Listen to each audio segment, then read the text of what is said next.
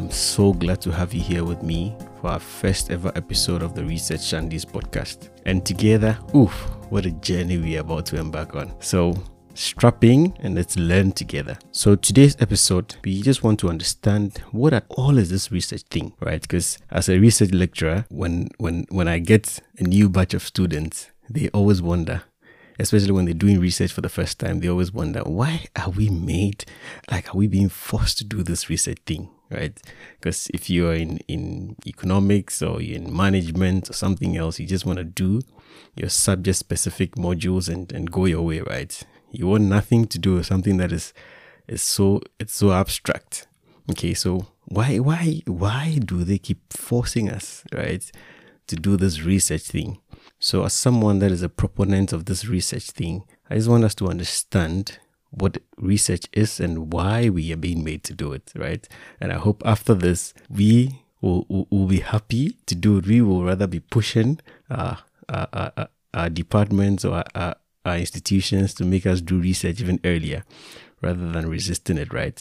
We conduct research to understand our world better and find new ways of solving problems, right? Because something that we know is that problems are always part of our lives. Okay, in our societies, we always have problems. Business problems, life problems, societal problems. So research helps us to understand our world better and also to find new ways of solving these problems, right? So one can see it as a well-ordered and planned investigation aimed at solving problems, right? Simply put, research is a problem-solving process.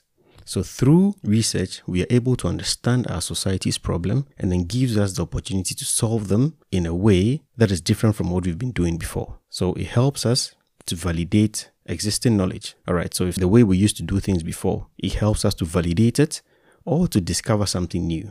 So research, it's an orderly plan or an ordered plan that you put together to solve a problem. So as we know, decision making is based on information, right? The quality of your decision is based on the quality of the information you used in making that decision. And we know that research is a problem-solving process where we look at society's problems in a different way and come up with new ways of dealing with those problems. So after that process, it generates information. And the quality of that information helps us to make quality decisions. With this process that we embark on, it helps us come out with quality information, relevant information that aids in our decision making. So let's assume you have a company and you have a research department.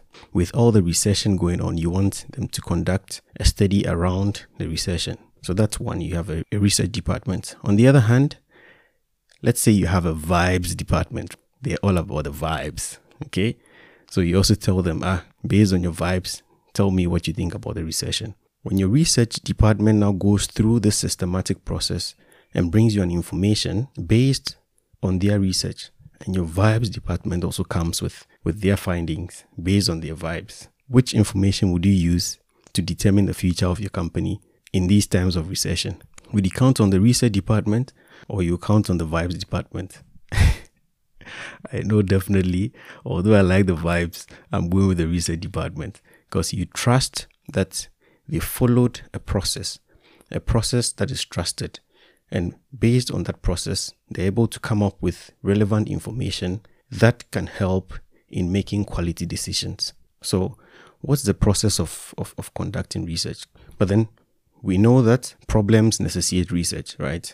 So it's a problem-solving process. How do we engage or how do we embark on research? Or what is the research process? So we want to understand, what is this research process? So in research, what we do is, first and foremost, what do we want to do? Is a question of what. So that brings up the research problem. Why do we want to do it? Okay, why is this problem so important for us to solve? What have others done regarding this problem? How would you conduct this study? That's another step. Then from then, you do the study. You do it.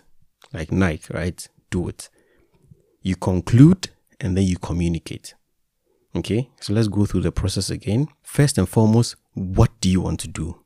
Your research problem. Why do you want to do it? How important is the problem?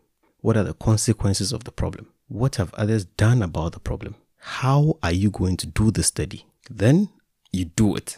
After doing it, whatever you find, you conclude, and then you communicate it. Because after drawing conclusions, it is essential to communicate your findings to others. So through your reports, through presentations or publications, you help others to understand what you've embarked on. So, for instance, your research department then communicates the information that they gathered through this process to you, and then you, based on that information, make decisions for the company. That's just a brief understanding of what research is and why we conduct it. So if you have any questions or want to make any suggestions towards our next episodes, just send it to the email in the description. Until we meet again, keep well and see you soon. Peace.